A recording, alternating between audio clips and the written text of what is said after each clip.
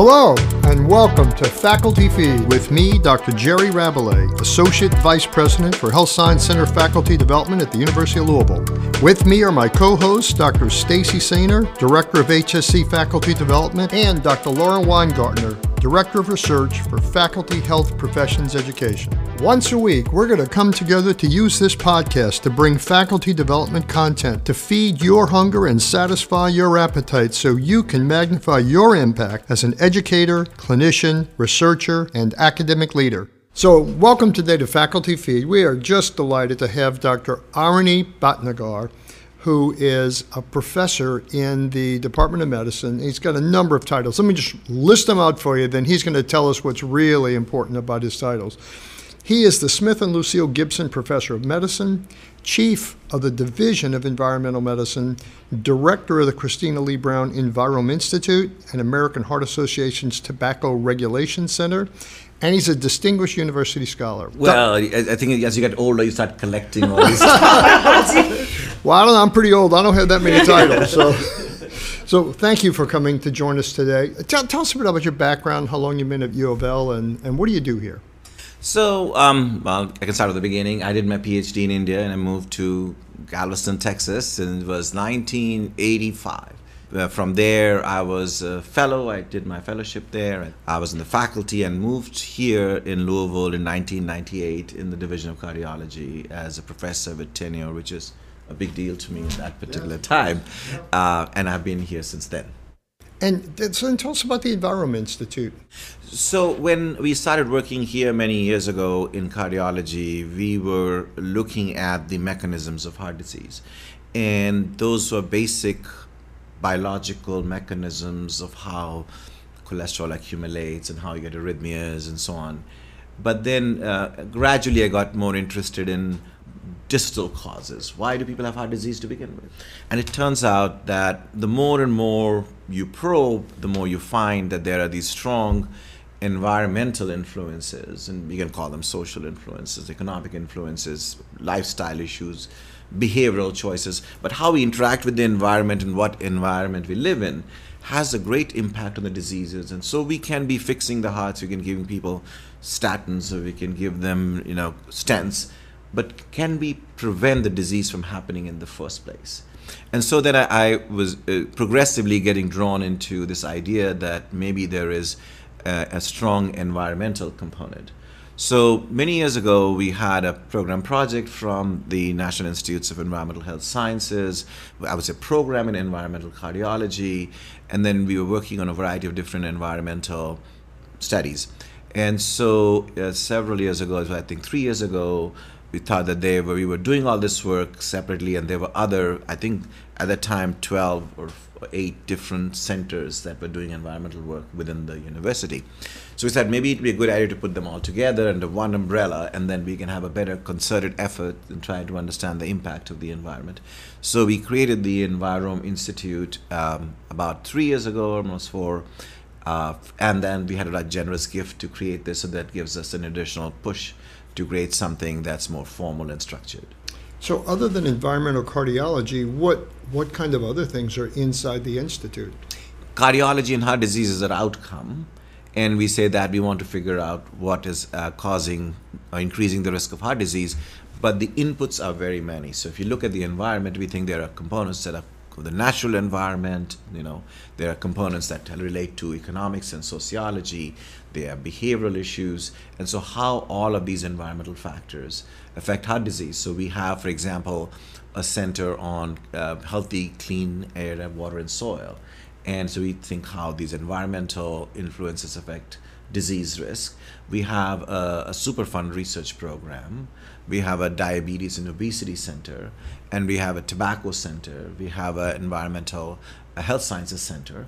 And so all of these are studying not just chemical exposures from environment, but how we as people interact with the environment. And so it's a very diverse portfolio of interest, and we have faculty ranging from clinical medicine to pharmacology, physiology, biochemistry, but also sociology and psychology and communications, so that we realize that this is not simply a medical problem. that could only be addressed by medicine, and we need a wider understanding of the environment. So that's why we call it the environment. So you've been writing about this a long time. I found a book from 2006 about environmental cardiology that you wrote. So this is new to me, like this week, but not new to you. Because when I think of heart disease, I think of those old standard things I learned in medical school about cholesterol and hypertension and diabetes and other sort of personal risk factors, whether they're genetic or personal choices we make, like to smoke or not. But really hadn't given any thought until you and I talked last week a bit about anything beyond that. What evidence does the Institute work on to try and further this whole area of study of environmental cardiology? Right, so the first real strong evidence we obtained, it was controversial at the time, was that exposure to air pollution can cause heart disease. There was a lot of work showing that air pollution could cause asthma and lung problems and so on.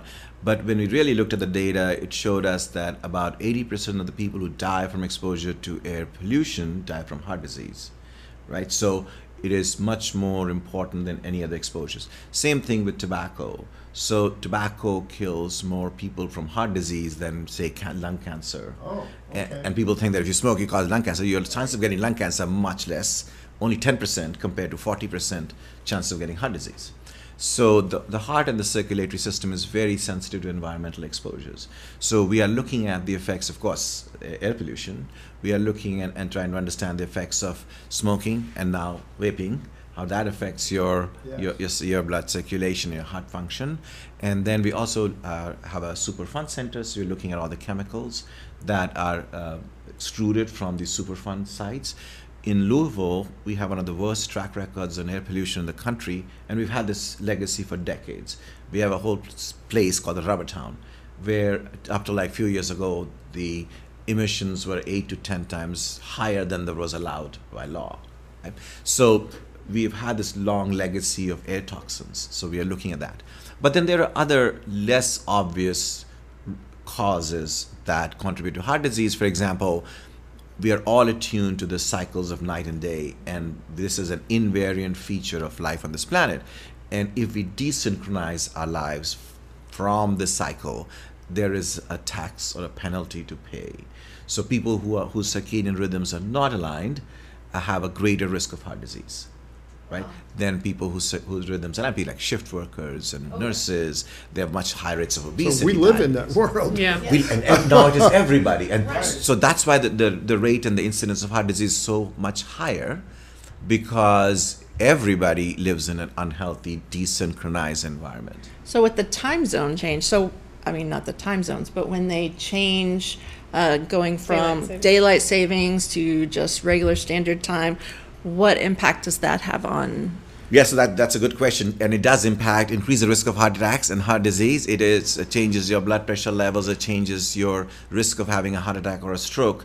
What is even more interesting is, like Kentucky, because we live in the western edge of the time zone, we have much greater risk of heart disease here than we would have elsewhere, because our days end later. Yes. And so therefore it is a much greater risk than if you lived in, say, DC or New York. So living within the time zone makes a big difference.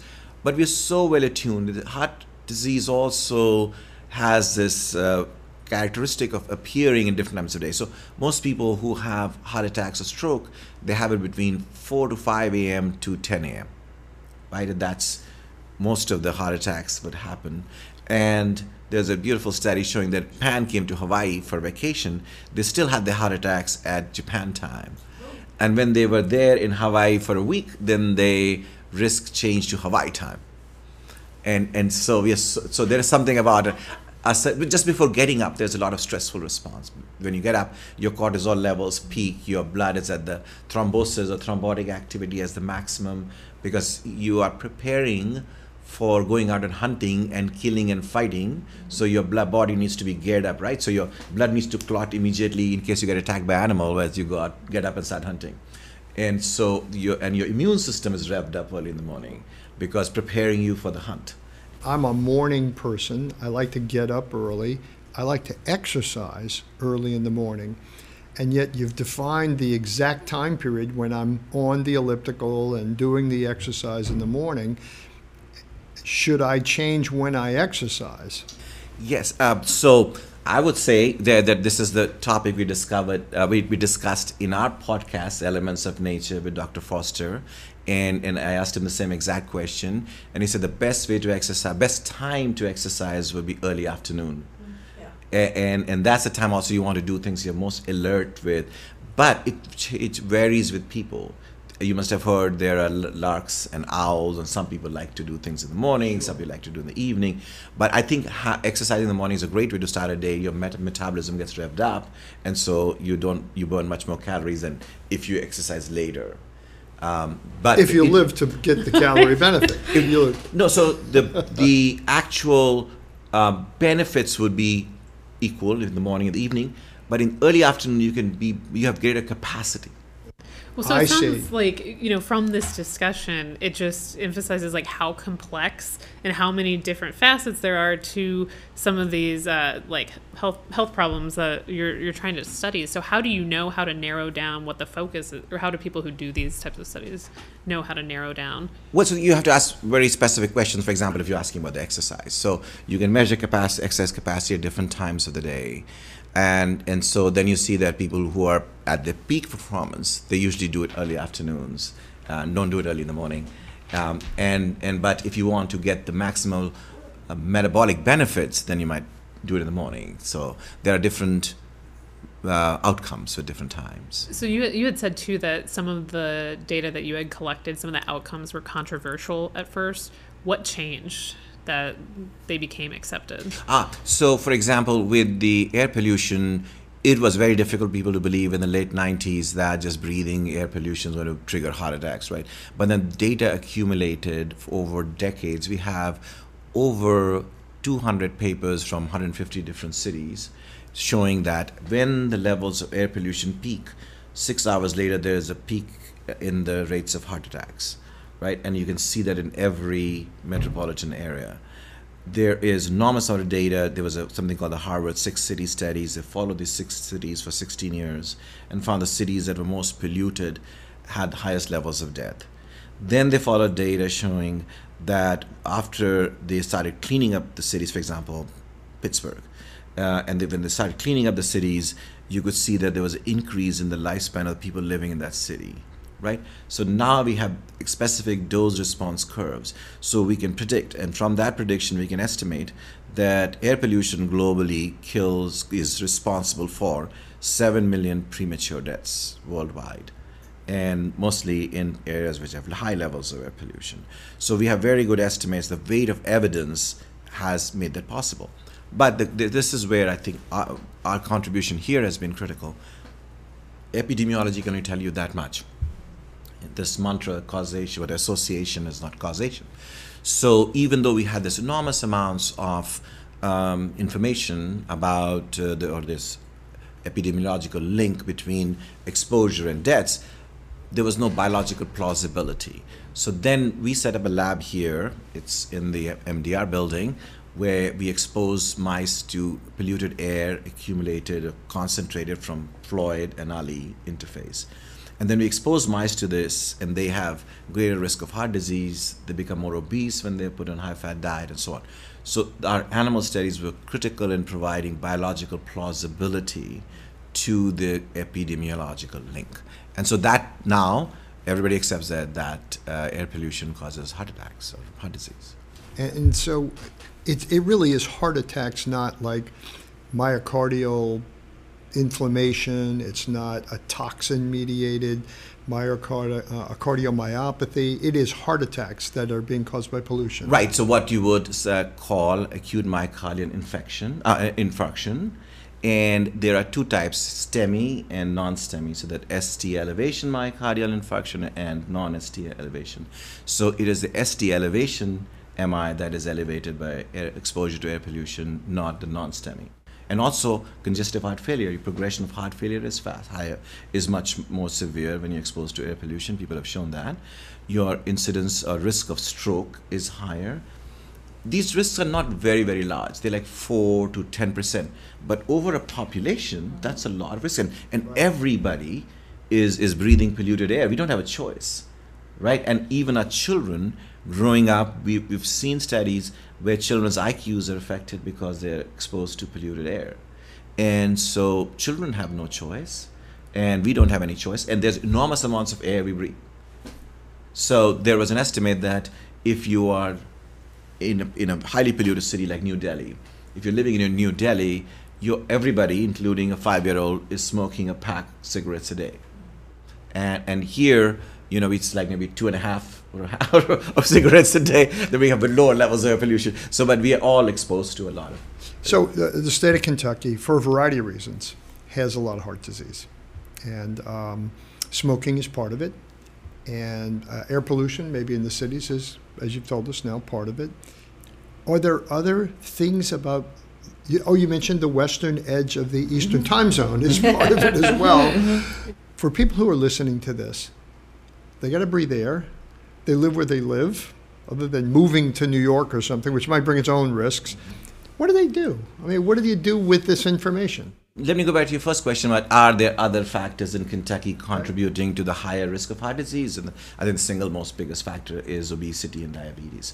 And it just like air pollution, smoking, whatever, you can have individual attribution of choices, or you can look at the wider sociological environment. And people are living in an environment where there is cheap food available, there are all those commercials about food, there are all this, bad eating habits, there is no place to walk. I mean, if a person with some heart disease risk comes into a cardiologist's office, we tell them, you need to exercise and eat well. Well, we don't know what that means, right? Then you put people in cities where you make it impossible for people to walk. And then you say, you are not walking. Well, you design the city in such a way that nobody can walk, more than half a mile.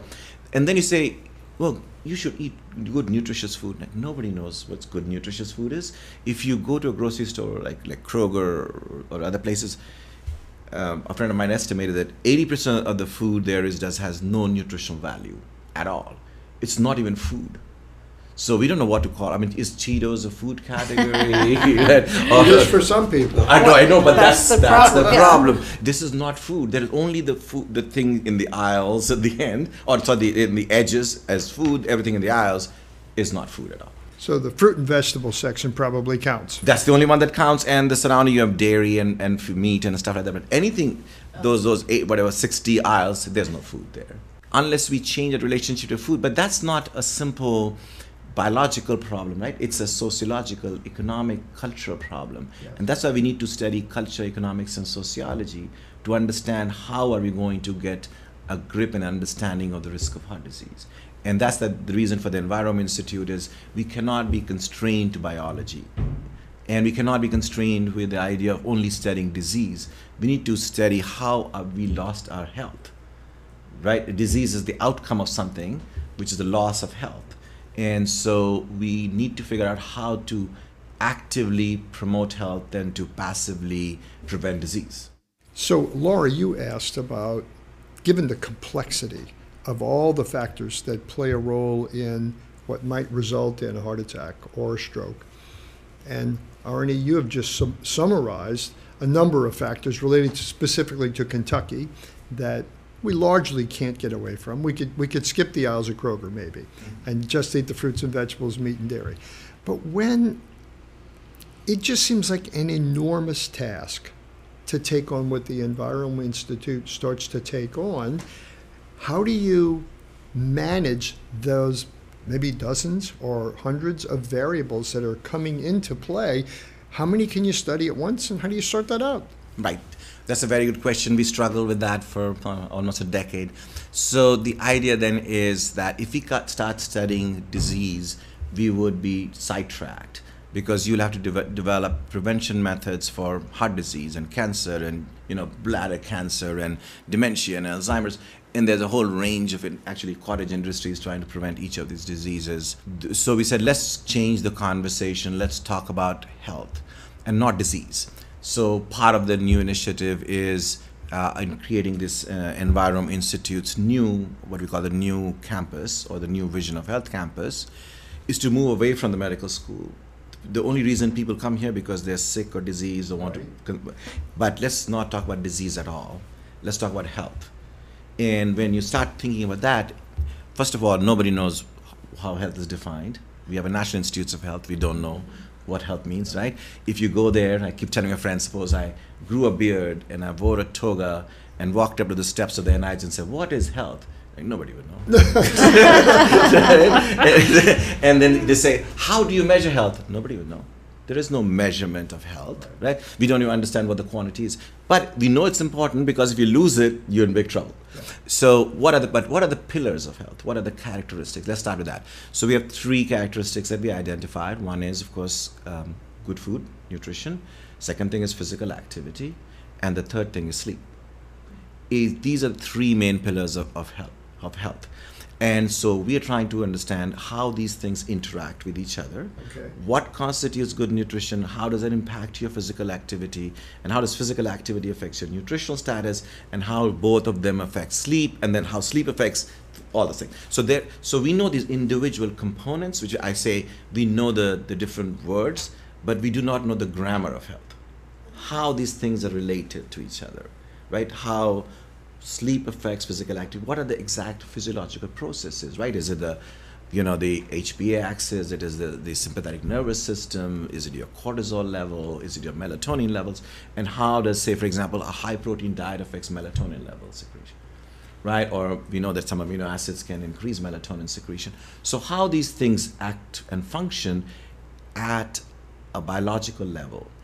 And the one thing I've learned with working within the domains of medical schools is that most of this social determinants of health and the economic reasons, the whole dialogue just tethers or sort of floats around in ether. It has no rigorous bearing and anchoring. We need to connect that to biology. We can't be talking, if I eat this, I'm happy. If I go to exercise, well, tell me why. For example, we're doing a really interesting project, and if you exercise, you have a better capacity for wound healing. Okay, so now why does the wound healing say what sort of monocytes populations, T cells and B cells, what type of inflammatory markers are activated by exercise, and how that whole process is orchestrated. So unless we can link all our social, behavioral, economic issues with biology, we don't have a satisfying explanation. And until if we don't have a satisfying, scientifically rigorous explanation, we cannot argue for policy, because it just floats around there. And there are all these ideologies that we don't want to get into.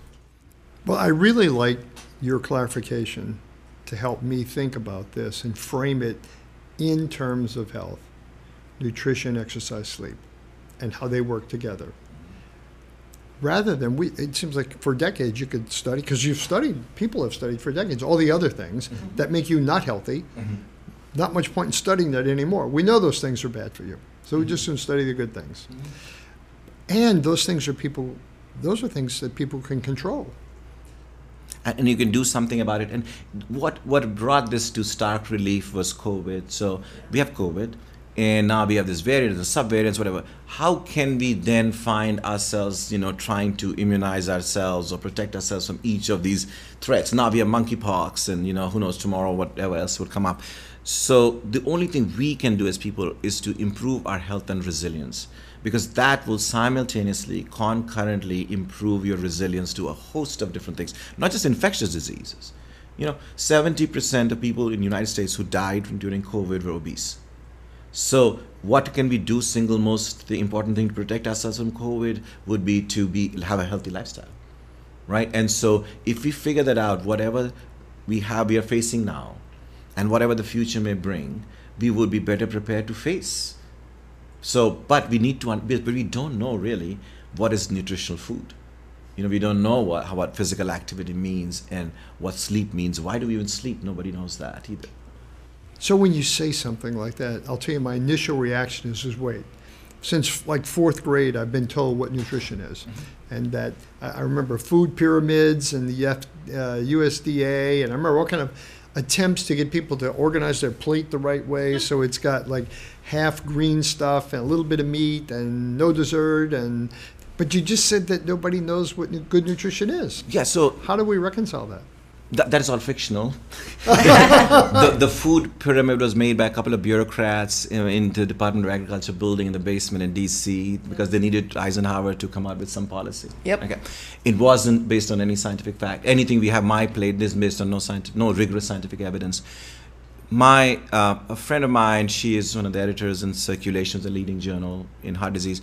She has refused to review nutritional epi data because she said, I'm a scientist, I review scientific papers. Okay, I don't review fairy tales. You can send it to a fiction to the New York Times reviewer, some literary critic, because there are no really rigorous controlled randomized trials of any of these things. We have poorly controlled study. There was a study within 7-8 different countries at the time. This is a very famous guy. His name was Ansel, and he did a large nutritional study of many different countries and cultures. And he said people who eat more fat die early, whatever.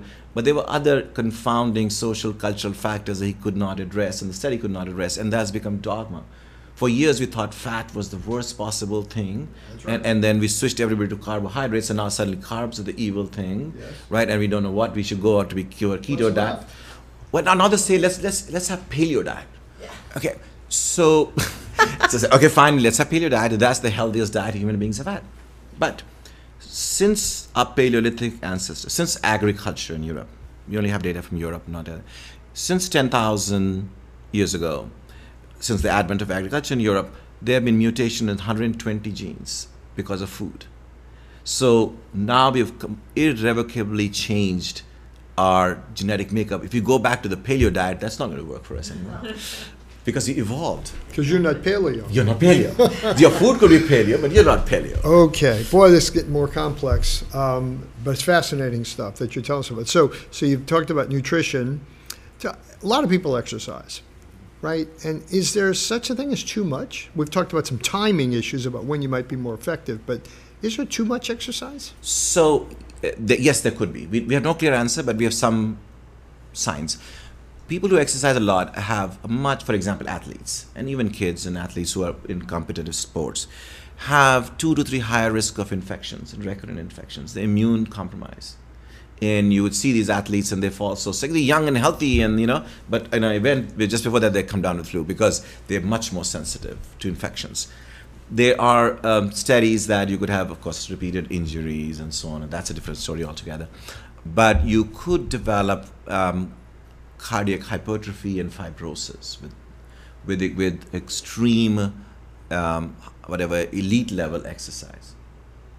There was a study they were doing in Harvard. They looked at these football players when they joined Harvard and when they left in 5 years, and most of them developed cardiomyopathy and they had fibrosis, and in some of them 5 years followed. 5 years later they could revert.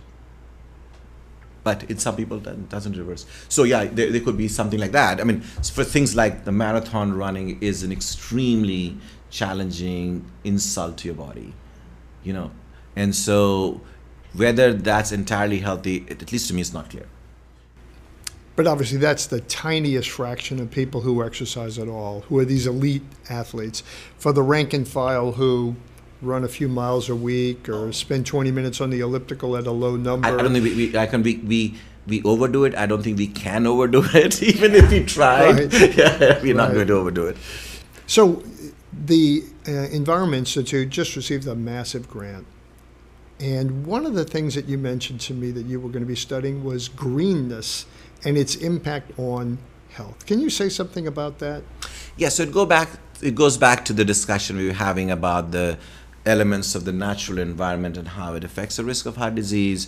And there are some, again, telltale studies showing that an association between cardiovascular disease risk, even all-cause mortality, with greener neighborhoods. So people who live in green neighborhoods have much lower risk of mortality and heart disease. And again, that is confusing because people who live in green neighborhoods are healthier, they're richer, they're better off, they're more socioeconomic means, they're better access to medical care. So we couldn't dissociate the two things. One interesting study that came out was in the United States, there is something called the ash borer infestation, and this beetle is killing ash trees. And it started from the north. And as epidemic moved down, there was a loss of trees. We lost over, 20, 30 million trees.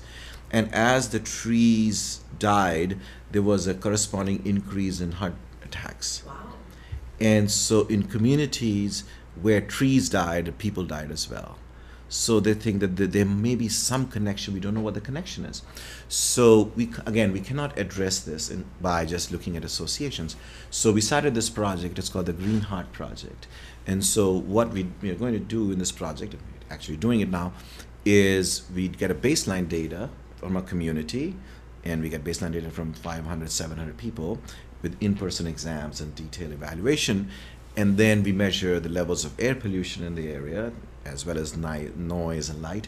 And then we plant trees, and then come back to then see whether planting of the trees is going to change the risk of heart disease in the community. Now, if you plant trees, as you know, it's going to take 30 years for the trees to grow. So we have to plant very large trees, and each of these, most of these trees are like 15, 20, 30-foot trees. And we have to plant at least 10,000 of these trees, right? So it's an enormously expensive project. The clinical aspect is supported by the Nature Conservancy. The greening is, the clinical part is supported by the National Institutes of Health, and the greening part by the Nature Conservancy.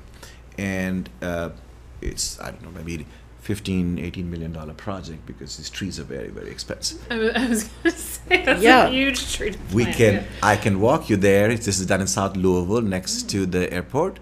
Right now we're planting, so we want these trees, and you have trees coming in the semi-trucks every day. They are like, 15, 30-foot trees. Their root ball is at least 6 to 8 feet, and they come from Oregon and Nashville and Ohio. From around the country, we're getting these large trees to come and put here. And so we'll see what happens. So that sort of work is expensive, time-consuming, and requires enormous resources and organization. We literally have hundreds of people working on it. We have 40 people just in the tree planting crew every day who go and plant these trees. But unless you do something like that, we'll never get the right answers, right? We can be, shuffling papers, say, well, I want to see this association, that association.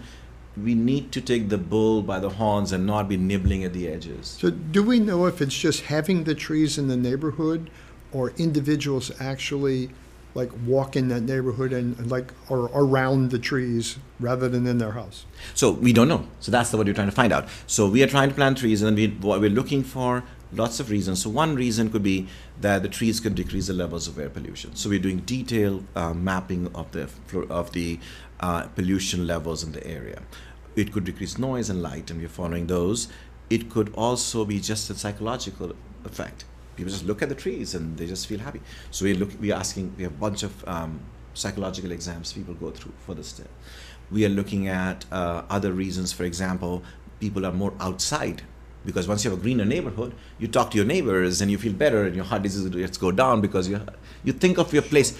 A sense of place and belonging is so important to human beings, that where you live, if you think, and the city and your circle and your friends and your house, if you belong there, you're a much healthier person than if you were just rudderless.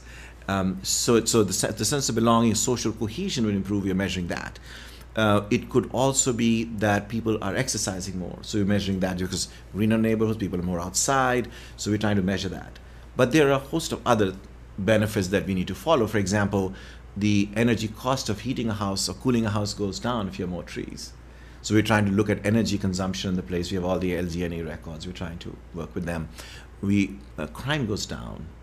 You have this broken window hypothesis that in neighborhoods that are broken and unkept, there's more crime. Crime rates go down. We have even seen data where some people claim that suicide rates go down with more green trees. We just finished a very large study with 5 million cancer cases from across the country, and we found that people with a diagnosis of cancer survive longer if they live in more green areas, right? So there is something of this affinity between human beings and a natural surrounding. Some people call it biophilia, that we have this need to work, to be around living things, whether it's trees or plants or pets, but other people. We need to be around other things to feel complete and wholesome. So how long does this study run? So the study's already been for 4 years. We had to shut it down for 2 years, obviously, because of COVID, we couldn't do anything. But we are going to complete all our plantings by the end of this summer. We have done 2 baseline evaluations, and then we'll do another 2, so maybe another 2-3 years. So you mentioned earlier about your podcast, Elements of Nature, that addresses many of these kinds of things. Can you tell us more about your podcast? Yes, so Elements of Nature is a conversation just like we're having here, informal conversation about different elements of nature and how they affect health. For example, we talk about circadian rhythms and how that might affect your health, or about pollution and air pollution. We talk about green spaces and greenness exposure. We bring in some of the most accomplished scientists and writers who have written or done work in this area, and we have a casual conversation, and you can find it anywhere, Apple, Google, Spotify. It's available everywhere. Each week we like to ask our listeners to do something. So, considering everything that we've talked about today around heart disease, but around the environment, what would you ask our listeners to do after they hear this podcast? Well, of course, the number one thing is plant a tree. There's old Chinese proverb which says life begins the day you plant a garden. And I think planting trees is when you realize that your life is only limited, that some things you do will outlast you. And there's a beautiful poem, I'm just recite for you. It says, trees are the earth's endless effort to reach to a listening heaven. Yeah, this is by Tagore. And so there is this affinity that we have for trees, but there is a great need. So like in Louisville, our canopy could be double of what it is. We lost a lot of trees because of ash infestation. So even if you plant trees, it doesn't have to be like dogwood or some fancy tree, but some native species, and you take care of a tree, let it flourish. We need as many trees as we can. I just read that in China they're making this big initiative of planting 100 billion trees. We have to reforest parts of the globe that we have really decimated, and so there's urgent need, and we can't all go to Amazon and start protesting there or whatever, but we can plant a tree in a backyard, right? That's the little thing that we can do, and that's what we should. Okay, there you go. You've got your assignment now. Plant a tree this coming week once you hear this podcast. Thank you so much for coming today. Wow, fascinating stuff. I mean, the work that you're doing is so important, has such tremendous impact, and the fact that it happens here at the University of Louisville in the Environmental Institute, it's a feather in the cap of the University of Louisville, the state of Kentucky. Thank you for all that you've done to bring that here, to do it well. It's just fascinating. I look forward to seeing what you find from this. I'm sure all our listeners do. Thank you so much for being with us. Well, thank you for your invitation, and thank you for having me on your show. If you want to up your game as a professional educator or to enhance your leadership skills in the academic setting, this is the place to be. As together we strive to make U of L a great place to learn, a great place to work, and a great place to invest.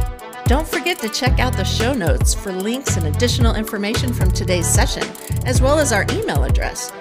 Feel free to contact us at facfeed@louisville.edu. That's FACFEED @louisville.edu. Join us next time for more, and come hungry.